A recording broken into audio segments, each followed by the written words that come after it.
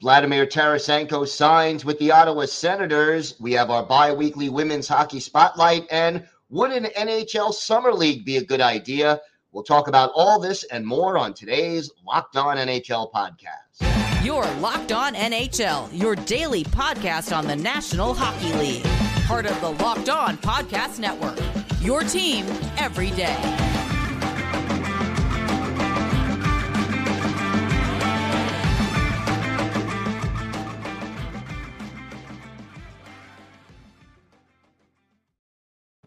And welcome, everybody, to the Friday edition of the Locked On NHL podcast, part of the Locked On Podcast Network, your team every day. I want to thank everyone who makes Locked On NHL your first listen every day. Don't forget to subscribe on YouTube or wherever you get your podcasts so you can get new episodes as soon as they drop. I'm Gil Martin. You can find me on Twitter at IceWarsNYR, My co-host every Friday is Rachel Donner. You can find her on Twitter at rmiriam. Rachel, happy Friday to you. Happy Friday. Man, news just keeps on coming. We try to have a summer and things just keep happening in the NHL. Yeah, it's a good problem to have, in some ways at least. And yeah, the big news, Vladimir Tarasenko, probably the last big name forward out there on the free agent board. He comes off, heads to Ottawa, signs a 1-year, $5 million contract with a full no trade clause. So without his permission, he's not going anywhere at the trade deadline. But Tarasenko to Ottawa, they're trying to replace those goals that Alex DeBrincat was going to provide them. Do you think they did a good job by adding Tarasenko? I mean, certainly of the options available, that's the closest thing you're going to get, right? And he's not peak Vladimir Tarasenko anymore, but still can contribute a lot. I think that, you know what you're getting with him. You're certainly not going to get a defensive effort from him. That's for sure. But you certainly are going to get some goals from him. And I think that it's at least a good test to see if this is a good fit. I think the 1-year deal is a good decision for both sides to see if this is a relationship and a good fit for them. Ottawa is like right up against the cap right now, I think. And so I think that obviously they're waiting for the cap to go up in the following year to make adjustments. And if he decides to stick around there, then there'll be a little bit more room to play with for term and for maybe a little bit more money if he earns it. Obviously it didn't, I wouldn't say it was a bad situation. It just wasn't a perfect fit in New York with the Rangers. And so there wasn't, I think, a good chance of him returning to the Rangers this year. And Ottawa seems to be taking that next step forward. I think, they solved the goaltending issue a little bit, getting Korpisalo. So I think they're on the right track here. Yeah, I mean, Ottawa is a young, up-and-coming team and hoping to take that step from young and up-and-coming to we're in the playoffs and let's see what we could do if we get there. Certainly doesn't help my New York Islanders, one of the teams that will probably be battling them for one of those playoff spots this year, hopefully. But I guess one question with Tarasenko in recent years has always got to be, will he stay healthy? Yeah, I think that's a big question as well. And, with Ottawa, there's a lot of risk here at play, but I do think that they've put together some off-season moves that'll get them headed in that better direction. It's just a matter if all the pieces will fit together. I think there's a lot of new bodies that'll be there. Obviously with DeBrincat, some of the moves that they had made in the last couple of years to try and take that step forward hasn't quite gotten them there. And so maybe this is the right combination of players, right? Yeah. And you look at this lineup, you've got some pretty good top 6 forwards now in Brady Tkachuk, Tim Stützle, Claude Giroux, Josh Norris. You got, and then Tarasenko. I mean, that's a pretty solid 5 out of your top 6 forwards, and your power play should be pretty darn good too.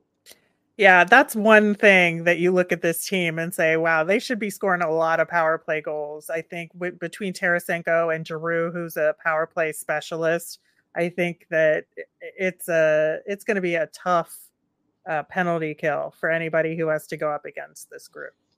Yeah, and with all those players, you got to figure they could put together 2 really solid power play units and do some damage with the extra attacker. So going to be interesting to see how this deal plays out in Ottawa. And, you can't blame Vladimir Tarasenko for betting on himself, given the salary cap constraints and everything else that's going on right now. It's the shiny thing to do this year. Or it's the only thing to do this year for a lot of players.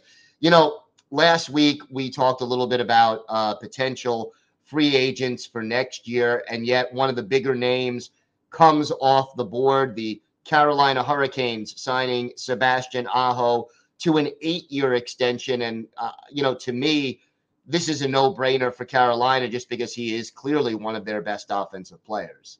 Oh, of course. He's like the core of this team offensively, I think. And so you got to lock him up and you pay whatever it is to get him to do it. And I think, given that it's an extension starting next year when the cap will go up, you can spend a little bit more money there. And so, the 9.75 AAV, I mean, it's a big price tag, but I think it's worth it for him.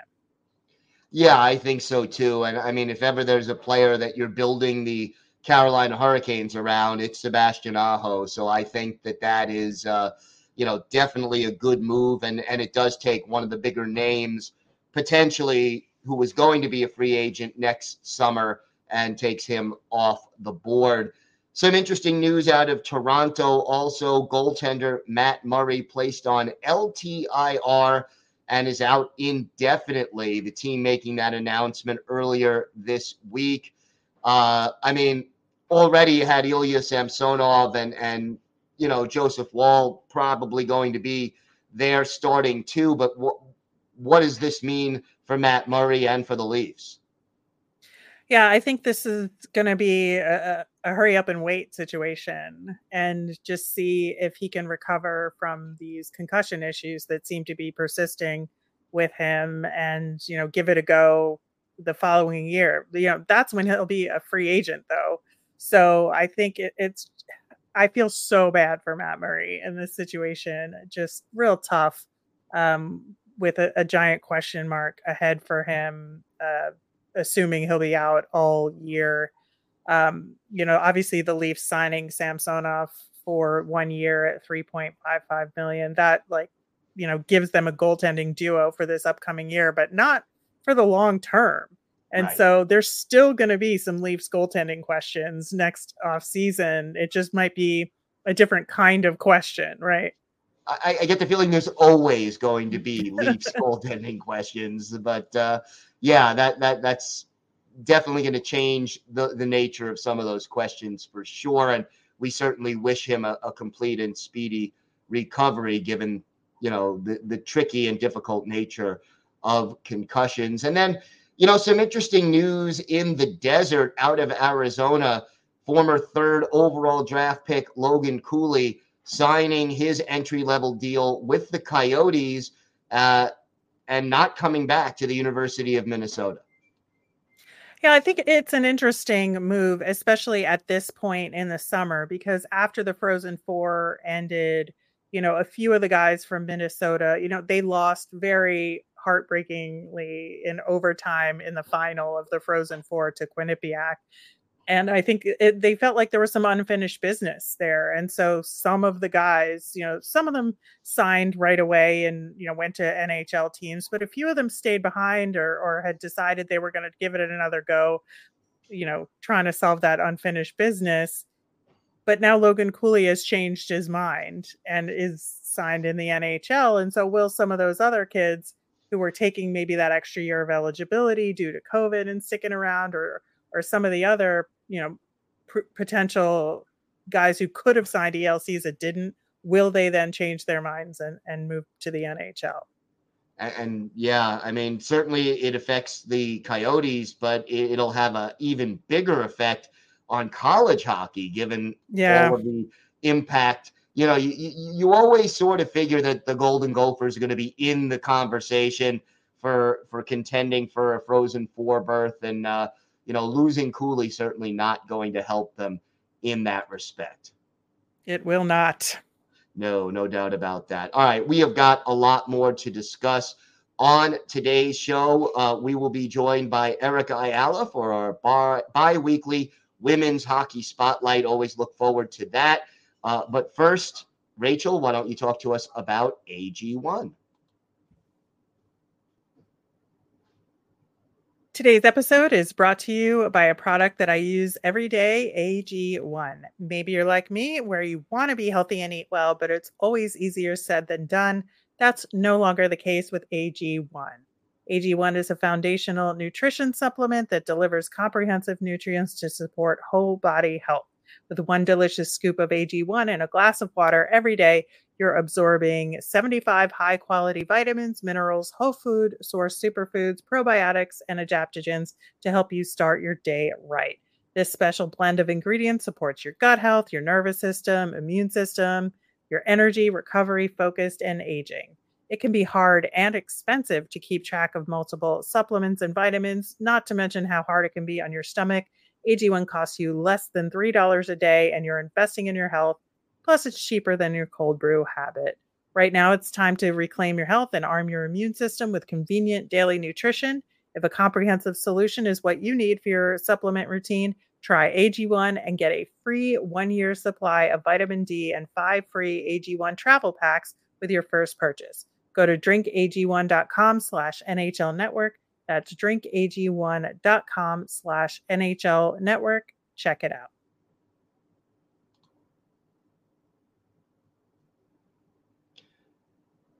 All right, and time now for our Women's Hockey Spotlight with Erica Ayala. Hey there, hockey fans. Erica L. Ayala coming to you with another Women's Hockey Spotlight. Now, although I was hoping to give you details about the new Women's Hockey League that's coming, unfortunately, I cannot do that. But what I can give you are my thoughts on this tell-all interview by the Boston Pride owner about the PWHPA animosity and much more. Great job by the Hockey News and Ian Kennedy to get this one on the record. And I mean, I'll be honest, reading some of this is kind of what it felt like to look at what was happening in women's hockey from a distance. What do I mean by that? Well, the PWHPA wanted better working conditions for its players. That was evidently clear, and it's always been something that I've supported. What wasn't always clear about the PWHPA is what the PHF, again, the league that has just been acquired, it has not always been clear how what the PHF was doing didn't align with what the PWHPA wanted. And Miles breaks that down again in this article that you can check out by the Hockey News. Now, some other things that I think are really interesting in this article include that Miles, who has seen the collective bargaining agreement, or at least understands some of the details, we are to assume, like I talked about on our last one, there has been a CBA floating around to the effect that it is the final CBA. I have not been able to verify that. So I just want to be clear there. But Miles Arnon in this article he goes on to say, quote, everything the PWHPA said they wanted to get, they didn't get. They compromised on their principles for very little in return. And some of the things that are little or are definitely less than they would have been had the PHF continued include salary. Now, Arnon gives some really interesting numbers when it comes to the salary and how the CBA, as compared to what the salary was at the time the PHF was acquired, is different. This is what Arnon says in the article. The principal feature of the CBA is that players' salaries start at about 16% lower than where we were going to be this season in the PHF. And as far as what they're paid relative to the work done, it's about 37% less, as they're being required to play more games for less money. On top of that, they're locked in to a 3% per year pay increase across the board in terms of their effective cap for the next 8 years. And Arnon goes on to talk about things like inflation, things like the NHL getting involved, and that effectively will trap players into making less money than they would have at the PHF, at least for another 10 years as the money starts to trickle down. Now, so the question becomes, why did the PHF sell? Well, according to Arnon, there was a lot of pressure. And this is things that I had been hearing. Pressure from sponsors who didn't quite understand the women's hockey landscape. The PWHPA is saying there's no beef. The PHF is effectively not responding to the quote unquote perceived beef. And that left sponsors not wanting to get into the middle of what they felt was effectively messy. I have deduced that. People have said that throughout the years, and Arnon going on the record saying that there was a lot of pressure from the PHF to be the one to effectively bend and buckle. Now, another really interesting thing in this article, and there was a non-disclosure agreement. So there are some details that we will just never know about the acquisition. That's made evidently clear here. And it's also been made clear by me trying to report on this, because we don't have a lot of details for a league that's supposed to drop the puck January 2024. I digress on that. Let's go back to this reporting by Ian Kennedy. Miles talked about the non-disclosure agreement, the NDA, being really important. And he felt it was really important. I'm summarizing his words, because the NDA meant that the Mark Walter Group knew everything that the PWHPA was doing and everything that the PHF was doing. But the non-disclosure agreement, once it started, meant that the PWHPA and the PHF could not talk to each other. Now, on a previous episode of the Women's Hockey Spotlight, I believe it was Rachel and I when we did our deep dive. The reason I think that's so interesting is because from my reporting, I understand that the PHF was moving towards unionization, obviously the PWHPA moving toward unionization, but never the twain shall meet. Never did those two sides get a chance to talk to each other because, well, they weren't necessarily on good footing, and their higher ups had a non-disclosure agreement. So Miles really breaks down how he thinks this deal is good for the owners of the new league and is going to be bad, at least in the immediate and intermediate, for active players, except, of course, for the players on national teams, which is a very small blip, or at least not a significant enough blip for only national team players to be in this league. And so what we're seeing is European talent in particular, and some NCAA players, I should say, who were transitioning into the pro leagues, we're starting to see them go to Europe. Now, there's only a small window and only a finite amount of roster spots where you can effectively go to Europe. So there are some players that are just going to be waiting. They're going to be waiting for the announcement of the 6 cities, which again have not been announced. There's no logo, there's no website, there's no updates on the draft. There's just a lot hanging in the balance. And who can afford to wait? players that don't have full-time jobs. But another thing is that the PHF was a league that was starting to move away from players having to have multiple jobs. Some want those careers off of the ice, and they've established those careers off of the ice. But others, especially the younger ones, they were starting to step into a women's hockey landscape where they could only play women's hockey. According to Arnon, and honestly, the numbers that I personally have seen, which we haven't gotten confirmed yet, or at least I have not gotten confirmed, that's not a livable wage. A minimum salary of $35,000 USD, that's not a livable wage. They're tapping out at roughly $80K, but only for a select group of people. So once again, whether it's the Arnon interview or just what we haven't heard yet from the new league, we are left wanting. It is hard as of right now, July 28th, to say with confidence that women's hockey is in a better place than it was a month ago when the PHF was still independent and running. It's hard to say. Is it going to end up that way? It's also hard for me to say confidently that I agree. We do know that the new league is looking for 6 new general managers.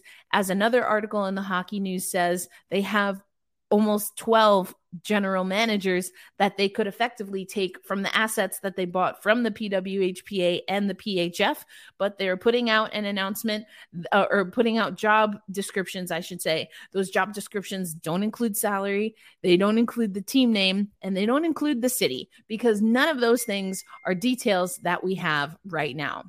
So it's a little bit of a messy women's hockey spotlight, but women's hockey, unfortunately, I have to say this, is at minimum confusing, if not a little bit messy right now. So we are coming close to the 30 days in which we said we would get updates. It's not looking like we're going to get updates before the end of July. So can a league get the puck dropped January 2024 when, as of July 28th, 2023, they don't have team names, they don't have team locations, they haven't announced rinks and venues, they haven't announced players, and they don't even know what their player pool is going to look like? Seems like an uphill climb, and it does seem like, at minimum, what we know is that while a few months ago we were expecting the PHF to drop the puck in November, that's not happening for women's hockey this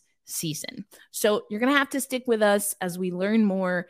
We were told about 30, minimum 30, but maximum 60. So I guess technically we're in that range, but we just have to wait for more women's hockey information. I wish I could tell you more. I certainly want to know more, but make sure you follow us here at Locked On NHL. And if you want more recent updates, follow me at elindsay08. You can, of course, head over to Locked On Kraken, or some of my other work, particularly in women's hockey, is at the Founding Four podcast, a part of Black Rosie Media. But that's your women's hockey spotlight for the time. Unfortunately, we still have lots of dark corners, so to speak, of women's hockey that we have to get illuminated before the puck is set to drop in January. But I'm going to send you back to Rachel and Gil for the rest of the Locked On NHL Friday edition. And thanks again to Erica Ayala for our bi-weekly women's hockey spotlight. Always great to hear a little news from around the world of women's hockey. And this is a very, very important time in that sport, as everything seems to be changing right now.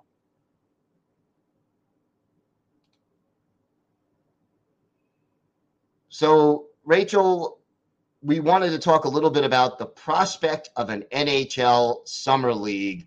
I think there's some merit to it, but there's also some reservations. Look, it works for the NBA. There's no question about that. And do you think it could work for the National Hockey League? I think it could, in a very specific way. And there are some summer hockey activities going on. There's the Beauty League in Minnesota that puts together, a league that actually goes over several weeks, and they have games multiple days a week. The rules are wacky. It's 4-on-4. They play in 2 halves with runtime. I love a lot of what they do, and they have like a double goal period instead of like a power play. It's like goals count double for that. If a team requests it, it's all sorts of fun. But I do think that if you look at what the NBA does, they have 3 different sort of weekend tournaments that take place in 3 different cities. They've had one in Sacramento, Salt Lake City, and Vegas, right? So it's in some places. In Vegas, like they don't have an NBA team, right? So it's a fun thing for the fans there. Well, yeah, that is a good point. But I think, having these mini tournaments might be a better approach than maybe what the Beauty League does, because that's more regular games. But, if you have it in a non-NHL market like Vegas used to be, but, pick out, have it in Houston or something like that. But I do think that there's some opportunity there. And the kinds of players that play in Summer League in the NBA is exactly who you'd put in the NHL version of it, right? You'd have like rookies having a chance to get some extra ice time, free agents who don't have a home yet that are kind of maybe NHL or AHL, like borderline players, right? It's another showcase for them. I do think you would have to have it be non-contact, because I don't think any team would want their players getting hurt in this, right? So it'd be a different style of hockey because there would be no hitting. And I think that, there'd be a lot of goals, which is always fun. Depending on the goaltenders you have in the tournament, if you get, some college goaltenders or like USHL level goaltenders, I think you could have a lot of fun having it be a shooting gallery, right? So, and that's what fans want to see. So I do think it's doable. It's just not going to be like NHL hockey per se, in the same way that I think with NBA Summer League, the style of play is going to be similar to the NBA product, even if the quality isn't as good because it's not like the superstars, right? Right. Yeah, I mean, that definitely could work. The injury risk is obviously one thing, but, to me, you sort of look at what the other major sports are doing in North America. The NFL now has something going on every month of the year, whether it's the scouting combine, the draft, free agency, mini camp. You can't go a month in the off season without some kind of event going on that keeps the NFL in the public consciousness, at least if you're a fan of the NFL. Major League Baseball has had, the world tournaments that they've put on. You've got your summer league or your winter league, your Arizona Fall League, things that definitely keep baseball in the news. And then, as you mentioned, the NBA having their summer league. So it works for a lot of other leagues. I guess one question I would have is, how does this affect the players physically to have to play a full, 70 game junior season plus playoffs for some of them, and then have to go compete, again over the summer? How does that affect their body over the long haul? It's funny, when you started that sentence, I thought you were going to say, how does this affect the Leafs? But I think that everything affects the Leafs. We know I know, right? No, and that's why I think you have more of a weekend tournament style thing like the NBA does, right? Where it's like 3 days, where, if you have like 60 players or so that are involved, 40 to 60 players involved, and get it, so that it's like mini tournaments. Maybe they play 3-on-3, they play 4-on-4. So it's rapid fire. So the games are a lot shorter. It's not full length NHL games like you would have. You have mini tournaments like that. You could even do cross ice and mix it up a little bit if you wanted to. But I think that if you keep it to a limited amount of time where guys are only playing like 3 or 4 days max over the course of a weekend, I don't think that's going to make a big difference. And I think it keeps the juices flowing. It keeps them in shape, gets them ice time, gets them out there, like the coordination going, their timing going. I think it's a great thing to do in, late July, early August, as guys are trying to like get ramped back up for their rookie camps or training camps. And to take it a step further, you could have unemployed coaches coach some of these teams, or coaches who are assistants who want to audition to be head coaches. Or if you want to go the other route, you could have celebrity former coaches coach some of those teams, Hall of Famers who it would be an honor for some of these young players to say, yeah, I played under this coach at this tournament, and that might get some more eyes on it too as well. So there are different approaches you can take to something like that, and just try to drum up some more interest and learn some more by doing it that way. Yeah, I think, there's a lot of details that would have to be worked out. Obviously, there would have to be an adjustment to the CBA in terms of, are only signed players allowed to participate versus if you're unsigned, how does that affect your status, within the confines of the Players Association and all of that. So I'm not saying it would be an easy thing to accomplish, but I think if you put it on the table for the next agreement and have the time to work out those details, because obviously in the NBA, you play for your team, right? Because you have all these new draftees, and then you have people that play in the developmental league that kind of move up and play some of these games to try and like earn roster spots on their teams. I'm not sure if it would work that well in the NHL, if there's that way to approach it, or you mix and match and have guys play on made up teams. So I think, there's a lot of things to think about there in terms of how you would structure it, but I do think it's doable. I don't think it's an issue in terms of wear and tear. Injury is always possible, but I do think it would be fun. And like you said, you got to keep the NHL in people's consciousness in these times. Yeah, I think, look, you would need to have insurance policies for some of these players for sure. Right.